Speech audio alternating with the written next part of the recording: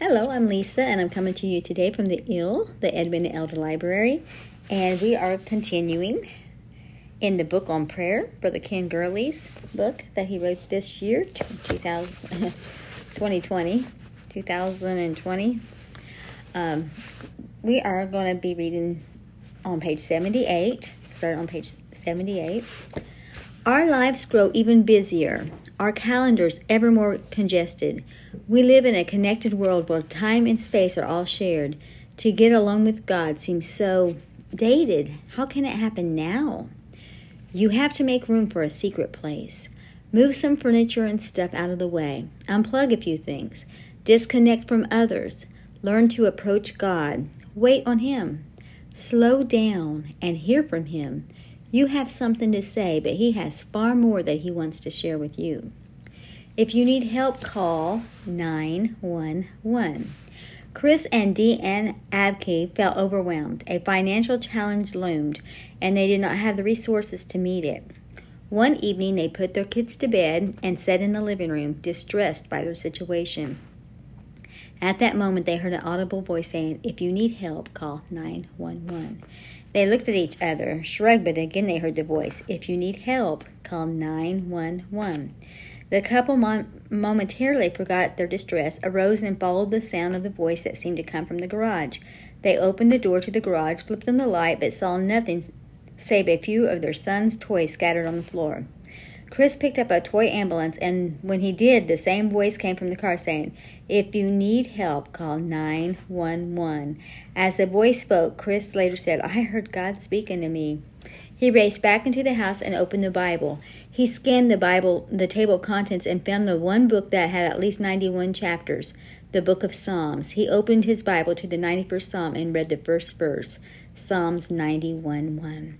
He who dwells in the secret place of the Most High shall abide under the shadow of the Almighty. You do not face one need that cannot be met in the secret place. That was page 79. Turning the page to page 80. The prayer focus. My mind wanders. Did I say my mind wanders? Yes, my mind wanders an awful lot. That's Brother Ken Gurley's book, reading out of that. But I can insert here, I can say my part. My mind wanders a lot. It wanders a lot. Even when I'm reading this book or other books, when I'm reading, this one helps me stay a little bit focused since I'm doing the podcast and reading out loud. But so many times it's true.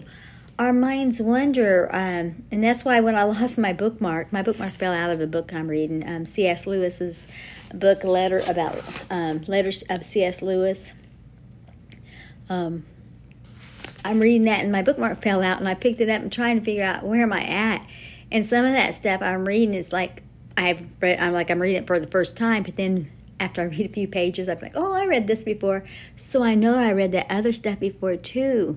But it's because my mind, it didn't register because my mind wanders. I'm just blindly reading. I'm just reading to read. Well, we don't need to do that, and that's the same thing with prayer. I wrote a poem years ago about how I had so many things to do each day, errands to run, appointments to keep, stops by the grocery store, busy meeting life's great demands, caught in the shuffle of time sifting sand. Oh, so many reasons not to pray. But then it says, after the fall, I called out to God. He heard my need. He cares for me. And now I have 100 reasons. I have 100 reasons to pray. I have things I have to pray about each and every day. I need God in everything. Now I have 100 reasons. So I wrote that poem, and I just ad-libbed for my poem. It's not word for word. But, yes, our mind does wander. That's why we got to bring it in focus. So I'm going to go back to reading his book. Although I know that I can pray anywhere, it helps me corral my wandering thoughts to have a regular place of prayer. I am now in this place as I write these words. I feel safe here. I can sense His presence. It's as if He were waiting on me to arrive. Hello, Jesus. In this secret place, time stands still. I don't watch the clock to see if I thanked God for 5 minutes before praising Him for another 5. No, in the secret place, a lot goes back and forth without a word being spoken. I sense Him. I know He will tell me the truth in love. I know I can say to Him what is of concern to me. When I leave here, he will always be what he always has been.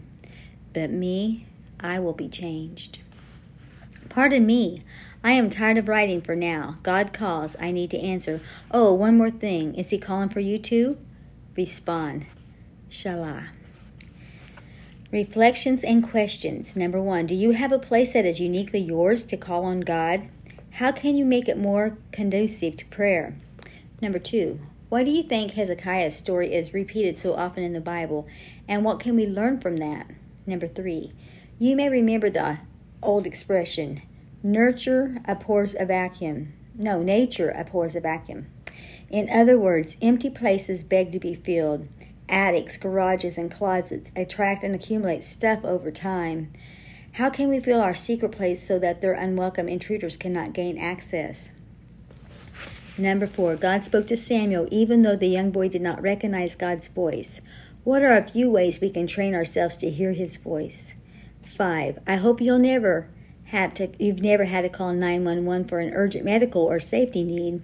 If you have heard them say 911, what's your emergency? Identify those experiences that draw you swiftly to the secret place. It's page 81.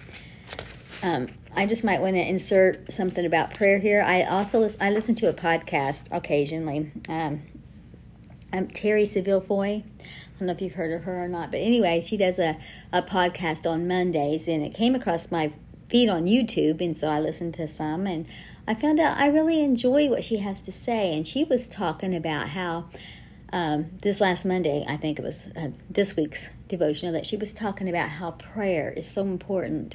She was talking about a few years ago, she probably said how many exactly, I don't remember how many years ago it was, but there was a time in her life that it seemed like everything was falling apart. She had breast cancer. They had their house on the market, but it was also a bad time of recession or something. Nobody was buying their house. The IRS was said they owed money, but she says, we didn't think that we owed any money because we paid our taxes. And her daughter was starting a new school where they were wanting to move into another house, and so they was trying to get their daughter in the school in this new area. And but then they couldn't sell their house, so they ended up having to move into a motel so their daughter could go to this new school. There was just all kinds of things. I don't want to repeat her whole podcast. I just want to get to the point that she started praying, and when she started praying, of course she was praying for her needs, but then one day she's like, okay, God already knows all this stuff. He knows all my needs. He knows everything about it. We've prayed about it many, many times. From now on, I'm not going to beg God about our situation. Instead, I'm going to write down some of my friends' names and their prayer needs, and I'm going to start praying for them, and I'm going to start thanking God for hearing our prayers for my friends. And so she named down some of her friends, and she started praying for them day after day. She prayed for them that they would get the jobs that they needed, or God would heal their bodies, the different things of her friends, and they stopped focusing upon herself and her own needs. And come to find out that one day they got a call from the realtor, and they didn't have just one person wanting their house. They had two bids. They had two people wanting her house in the same day. They had two offers in the same day. But it got to the place that both of these offers, they started warring back and forth between each other, and they ended up getting $30,000 over the asking price for their house. They got either a letter or a call from the IRS saying that they had been mistaken, that they found their error or something, and that they did not owe any money. She got healed of breast cancer. It's like everything just fell back in place. And it's because of prayer. It's because they focused not on their problems, but on, they started doing what a person's supposed to be doing. Praying for other people. Loving God. Being thankful for what they did have. And just stop focusing on the negative and start focusing on the positive. And I think that went along really good with what Brother Gurley was saying in this book. So I wanted to throw that in there.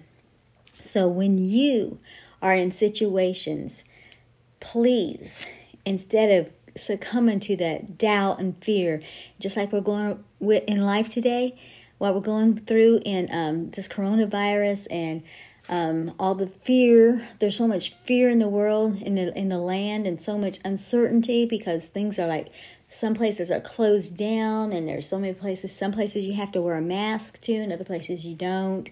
It's like, do I not? All that kind of stuff. But instead, we focus on God. We know God's got this. God's got this. And so that's what we're going to look at. Looking into Jesus, the author and the finisher of our faith. So I just wanted to give you that little word of hope today.